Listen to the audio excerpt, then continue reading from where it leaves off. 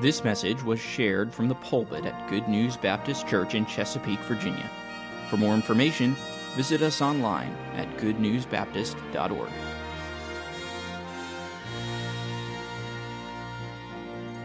In Luke chapter 7, verse 18, we'll begin reading there. It says, "And the disciples of John showed him of all these things." These things being, if you look earlier in the chapter, you see that the centurion's servant being healed remotely was one of those things. You saw Christ raise the widow of Nain's son from the dead. These are the things that John the Baptist's disciples relay to him as he's in prison there. "And John, calling unto him 2 of his disciples, sent them to Jesus, saying, Art thou he that should come, or look we from another?" John the Baptist, John Baptizer, as it's literally translated or transliterated. He's known as this to differentiate him from the brother of James. He's been placed in prison for denouncing Herod Antipas' adulterous relationship with his brother Philip's wife. Matthew 11:2 tells us, "Now when John had heard in the prison the works of Christ, he sent 2 of his disciples." It's believed that he is held about 10 months in a fortress palace called Machaerus, located to the east of the Dead Sea, what would be modern-day Jordan. We think about this John. He had once declared Jesus to be the Lamb of God, which taketh away the sin of the world. He baptized Jesus at the beginning of his public ministry. He has just heard a tremendous account of what Christ has done. Why would he now doubt? Why would he send those disciples to ask Jesus this question? Well, quite possibly, first of all, the baptism was quite possibly their last interaction. Jesus operated mostly in the north, in the Sea of Galilee area, while John, we know that he baptized at Bethany beyond the Jordan, which was much closer to Jerusalem in the southern part of Israel. Their paths may not have crossed since the baptism. As far as we know, John never firsthand witnessed any of Jesus' miracles. He had only heard of them. He heard from his disciples. It should have been a reliable source, but hearing just isn't the same as seeing. A third possible reason, the psychological and physical toll of imprisonment. Possibly a situation where he was in solitary confinement. Possibly he was malnourished. Any of these things could have caused John in a weakened state to doubt. And then maybe the reason that John doubted is because he's human like you and me. And we doubt, right? Now you say, well, I've never doubted that Jesus is the Christ. But shall I say that when we doubt the other promises that God made to us, and in essence we are questioning His integrity and His faithfulness and thus His deity.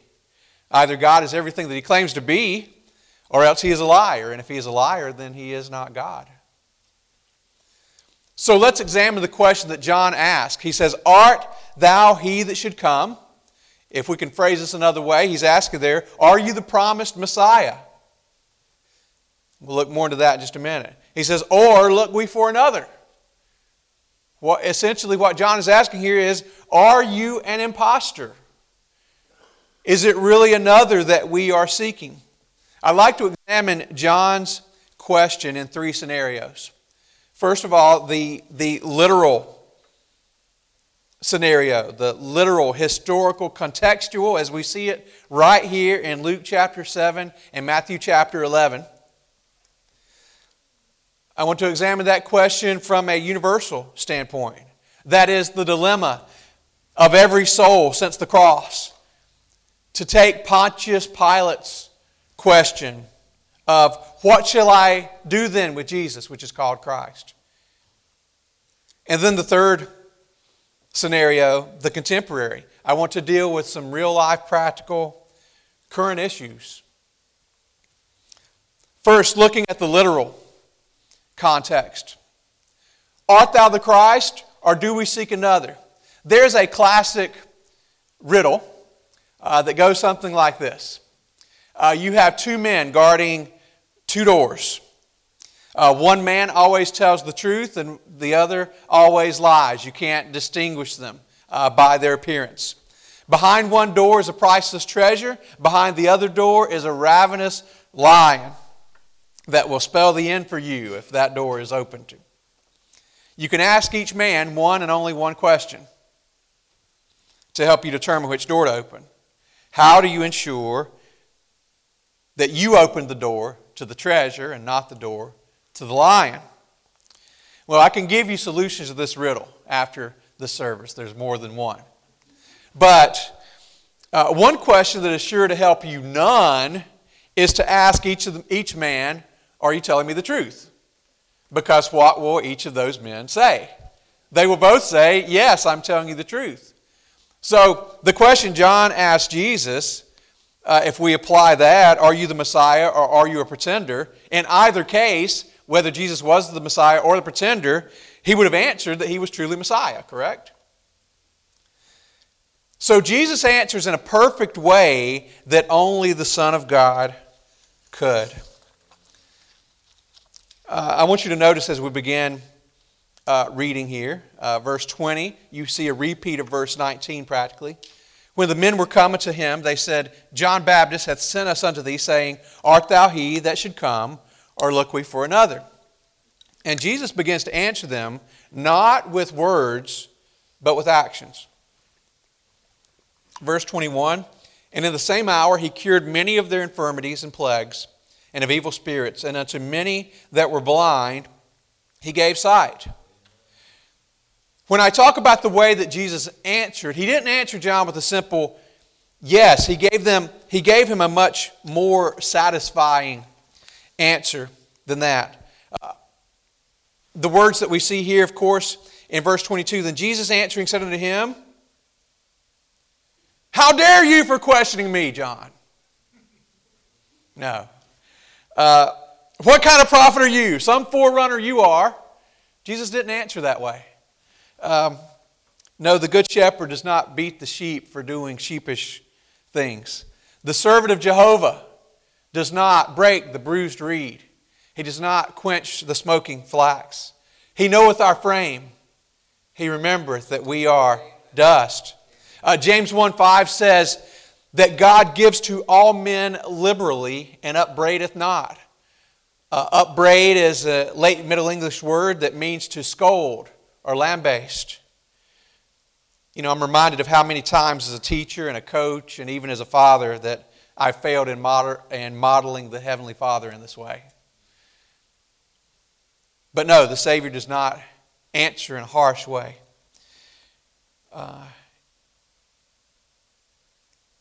Jesus even goes so far, this is not a part of our reading, but he goes so far in verses 26 through 28 to speak of John's character, to dissuade anyone from speaking ill about the greatest prophet of his dispensation. There's not one born of women greater than John the Baptist. Jesus gives an answer that satisfies him, and this is what he says in verse 22. Go your way and tell John what things you have seen and heard, how the blind see, the lame walk, the lepers are cleansed, the deaf hear, the dead are raised, to the poor the gospel is preached. The first aspect of that answer is, he says, number one, see the works that I do. See what I've done. In John 14:11, Jesus says to his disciples, believe me that I am in the Father and the Father in me. He's saying here, believe my words. Believe my claims that I am indeed the Son of God. But the second part of John 14:11 says, or else believe me for the very works' sake. He says, hey, you may not believe my claim if I tell you I am the Messiah, but believe me for the works' sake. And so what he's doing here is he is showing John that he is indeed the Messiah by his works. Then secondly, see the Scriptures fulfilled. I want you to keep your eyes on Luke 22 while I read to you passages that reference what Christ did. Of course, verse 22 tells, Jesus says here, go thy way, Tell John the things you've heard. And here are the things that he says, that the blind see, the lame walk, the lepers are cleansed, the deaf hear, the dead are raised, to the poor the gospel is preached. In Isaiah 29, verse 18, the prophet writes, "And in that day shall the deaf hear the words of the book, and the eyes of the blind shall see out of obscurity and out of darkness. The meek also shall increase their joy in the Lord, and the poor among men shall rejoice in the Holy One of Israel." Isaiah 35, verses 4 through 6. "Say to them that are of a fearful heart, Be strong, fear not. Behold, your God will come with vengeance, even God with a recompense. He will come and save you. Then the eyes of the blind shall be opened, and the ears of the deaf shall be unstopped. Then the lame man shall leap as an hart, and the tongue of the dumb sing." What he's telling him there is that indeed He will come and save you. Who is the one who will come and save? The one who brings these verses to pass, who makes the eyes of the blind see, who makes the deaf hear, who makes the dumb speak. Isaiah 61, verse 1. The prophet writes again, speaking of the Messiah, "The Spirit of the Lord God has come upon me, because the Lord hath anointed me to preach good tidings unto the meek." And again, the poor were also referenced in Isaiah 29, to preach to the poor. And here we see in the end of verse 22, to the poor the gospel is preached. The Scriptures are fulfilled. The Old Testament says these things will be true of the Messiah. And in fact, if you read through the Gospels, as well as the book of Acts, what you'll find is 29 times in the Gospels you will find the phrase, or a similar phrase, that the Scripture might be fulfilled. In fact, in the book of Acts, 4 more times you find that Christ's work, either in His crucifixion or in His daily healing, raising the dead, and preaching the gospel, that the Scriptures were fulfilled in Jesus Christ. That is the literal scenario. And now the universal aspect. "Art thou He that should come, or look we for another?" For any person seeking salvation, the question, "Art thou He that should come?" is essential. Although at first it was strictly a Jewish question. "He that should come" was an abbreviated way of referring to the Messiah, the foretold one, the one who would bear the government on his shoulder. Many Jews were looking for a political, military deliverer, much like Joshua. In fact, Judas Iscariot was one of those. And when it became clear that Jesus was come to take away the sins of the world and not to overthrow the shackles of Rome, Judas cashed out. But for Jews and later Gentiles who wanted deliverance from their sins and who sought a heavenly kingdom and not an earthly one, Christ was and is the answer to the Messiah question. Throughout history, man has struggled with these basic questions. Is there a God? Or which God is the true God? If a God exists, then what behavior, whether it be morals or rituals, will please this God? If there's an afterlife, how do I achieve the best afterlife, or what Christians would refer to as heaven? Well, for those who are here this morning, I suspect a large majority of you have already had their questions answered. Yes, there is a God, evidenced both by general revelation through creation and special revelation in individual encounters with mankind. How do we please this God? Of course, adherence to His law is revealed by the Word that He has given us in 66 books, penned by 40 men across 1,500 years. The means of salvation. How can one achieve that best afterlife? How can one enter into heaven? It's through the answer to the question, is Jesus the prophesied Savior of the world? And the answer is yea and amen, which means that it involves putting 100% of your faith in Jesus and Jesus alone, and trusting in His finished work on the cross of Calvary to take you to heaven. And may I say this, if you have come seeking salvation this morning, honestly, there's no need to wait until the end of the service. It's the most important thing you can do. If you've come here to trust Christ, if you've come here to learn more about Him, I challenge you, stand up right now, head toward the back, and we'll have someone meet you by the time you get to that back door with Scripture in hand, showing you how you can know, how you can go to heaven, how you can trust Christ as your Savior. Believe on the Lord Jesus Christ without delay. Now is the accepted time. Today is the day of salvation. Nothing else that I can say during this message is more important than your need of a Savior. That's the universal aspect. Each of us have to answer the question, what then shall I do with Jesus, which is called Christ? To ask of Christ, art thou he that should come? Are you indeed the Son of God? Or do we seek someone else? And then we have the contemporary aspect. A time-honored tradition, whether it be for good or for bad, is the questioning of what one has been taught in a sort of coming-of-age intellectual enlightenment. And I know that many of you may scoff even as I breach the subject. That rite of passage, now it normally occurs during the later teenage years and often coincides with an influential secular college professor who is challenging his students' dogma. Now, questioning the teachings of the church isn't always bad. In one case, it led to the Reformation. The Bereans searched the Scriptures daily to verify that what Paul had said was true in Acts 17. In 2 Timothy 2:15, Paul admonished Timothy to study the word of truth, to show himself as an approved workman and not ashamed. Again, he encourages Timothy to continue in the things which he has learned. In chapter 3, verse 14. Not just learned, but have been assured of. And the assurance that Timothy has is based on the character and the conduct of the one who taught him.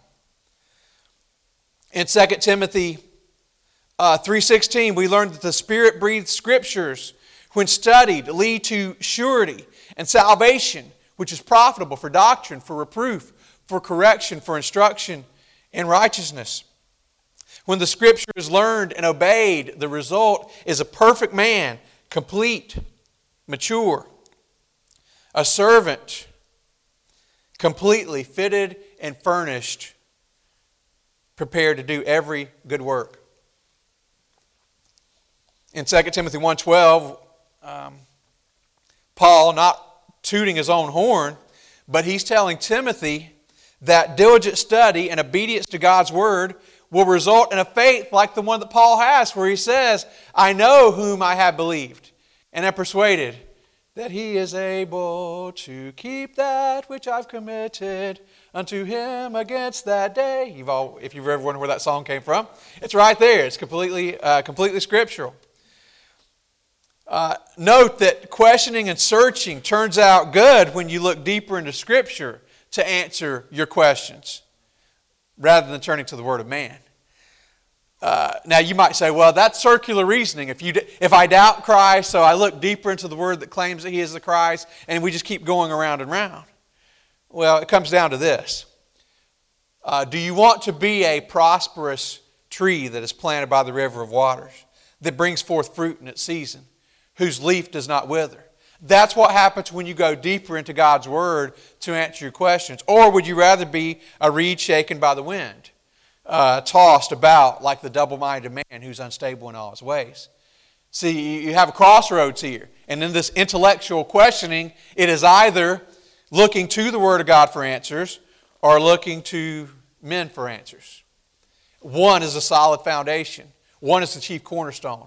The other passeth away.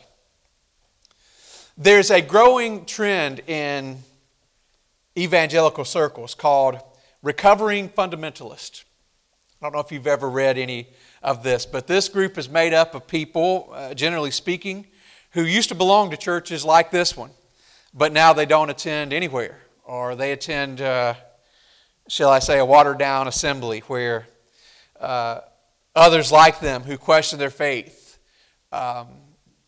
didn't necessarily like conservative standards or music or worship style. The testimony of most of these recovering fundamentalists, or let's just call them what they are, ex-fundamentalists, normally runs like this. They say something like this: I was hurt by someone in the church, or I found inconsistencies in leadership, or I had questions no one could answer, so they got out. Now, whose fault is that? Well, I said earlier that every generation goes through the questioning phase. And so because of that, each generation could look at the following generation, and the boomers can blame the Gen Xers, and the Gen Xers can blame the millennials, and the millennials will one day blame Gen Z for the decline of the church.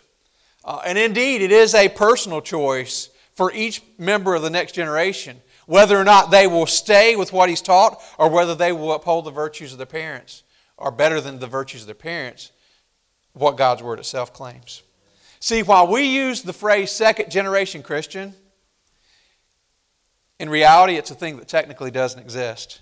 Now I know what is meant when people say that. They mean the culture of Christianity in 1 or 2 or 3 generations. But understand this, God has no grandchildren. Each of us has to personally deal with the question of Christ. And ask ourselves the question, is Jesus the promised one, or do I seek another? Will I choose Him as my Lord and Savior, or will I reject Him? And no parent can make that choice for his child. However, each parent can influence his child for good or for bad. And let me say this to you. I'm speaking to a good church with good families and good parents. And understand that when I say this with the recognition that good parents who practice good parenting can still raise a child who chooses evil, who chooses bad. One has to look no further than through the kings of Judah to find kings who sought the Lord with all their heart, and yet where their children did that which was evil in the sight of the Lord. And then their child would follow the Lord with all his heart. And a few generations later, the king would be evil again, and Israel would have slipped into idolatry. I fully understand that it is the choice of each child of whether or not he will follow God, of whether or not he'll remain faithful. But I do wonder, however, if the negatives that we allow in our lives sour our testimony in the eyes of our children, of our neighbors, our co-workers. And to apply John's question to our lives, I want to say this. Do we cause others to look elsewhere for the true Christ or for the true example of a Christian? If I can adapt his question this way. When someone looks at us, would they ask this question? Is this Christianity, or am I still looking?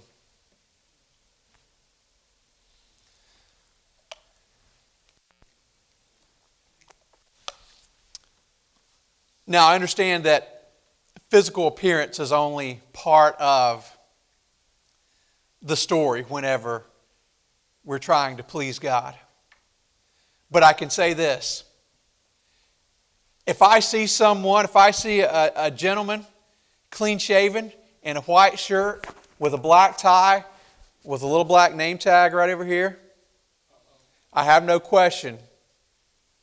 I can see him from a half a mile away and recognize right away that it is a member of the Church of the Latter-day Saints. We were at Yosemite Falls just a couple of weeks ago as a part of our vacation. And approaching, I could see a family that were all modestly dressed. I could see from the males' shirts, I could see tassels hanging down, 2 in the front and 2 in the back. On those who were adults, thick beards, a particular hat. And I could recognize right away, as you would even agree with me, as you are nodding your head, that these were Orthodox Jews. There was no question. I was able to identify them easily. Can others look at us, not just by what we're wearing, but our behavior as well, and look at us and identify right away, this is indeed the religion that I seek. This is indeed true Christianity. I don't need to seek another. Turn with me to Jeremiah 20:23 as we close.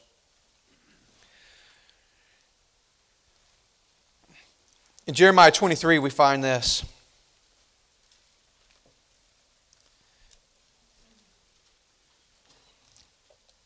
A big problem that I see in modern Christianity is going to be addressed by these verses. And when I say a problem with Christianity, I don't necessarily mean down at First Baptist Church in the big city, far removed from us, but I'm talking about right here. This church, churches like it, is that we make much of what God did in the days of the Old Testament and the New Testament. Talking about things that happened between 2,000 and 6,000 years ago. Not that we shouldn't preach on the Bible, and not that we shouldn't magnify what God has done. Miraculous things throughout Scripture. The parting of the Red Sea. The stopping of the Jordan to allow people to cross. Great victories like at Jericho. Great victories that David over Goliath. Many of the things that we look on and we talk about these and we teach our children these and we can recite these stories. Read Jeremiah 23 verses 7 and 8 with me. Therefore, behold, the days come, saith the Lord, that they shall no more say, the Lord liveth, which brought up the children of Israel out of the land of Egypt. But rather they should say, the Lord liveth, which brought up and which led the seed of the house of Israel out of the north country, and from all countries whither I had driven them, and they shall dwell in their own land. See, Judah had this problem.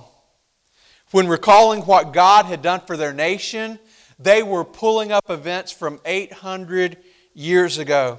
And Jeremiah said, one day you'll be praising the Lord. And yes, even though it is true that God brought you through Egypt, He brought you from Egypt, brought you through the Red Sea, one day you'll be praising the Lord for what He did in your lifetime. And your religion will be real to you because it happened to you. It's not just something you read about in the history book, but in fact it's something that God did in your life.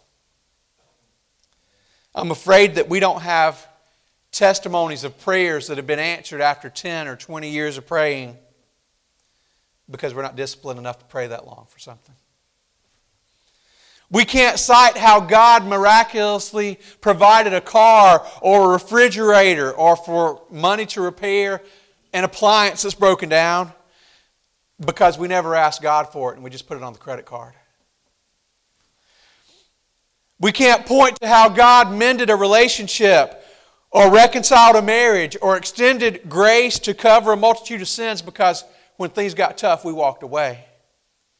We never truly forgave and forgot, or if we're on the other side of the coin, we were just too stinking proud to ask for forgiveness. We don't have the testimony of what God's done in our life because our faith has been too short. I speak this to our shame.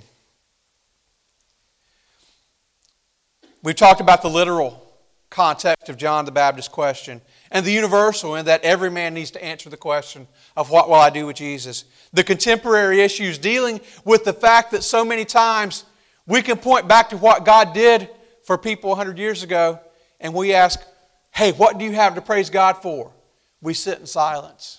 We rack our brains to think, how long has it been since God has done something personally for us or where He's answered a specific prayer that I had? But we bring it back to the personal question. What will you do with Jesus? Sinner, if you're still here waiting for me to finish to trust Christ, well then, I'm finished. If He's convicting you, it's time to move. He is ready to save. And believer, are you ready to show the world that you have what they're looking for? Let's stop settling for status quo Christianity and strive for the Spirit-filled, supernatural lives where we're meant to live. Would you bow your heads? Pastor, please close as you see fit. I'd like to offer this prayer as we conclude.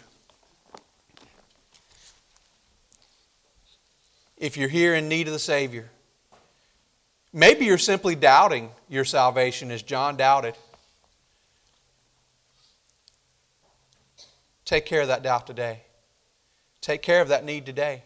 Trust Christ as your Savior. He is indeed the one that you're looking for.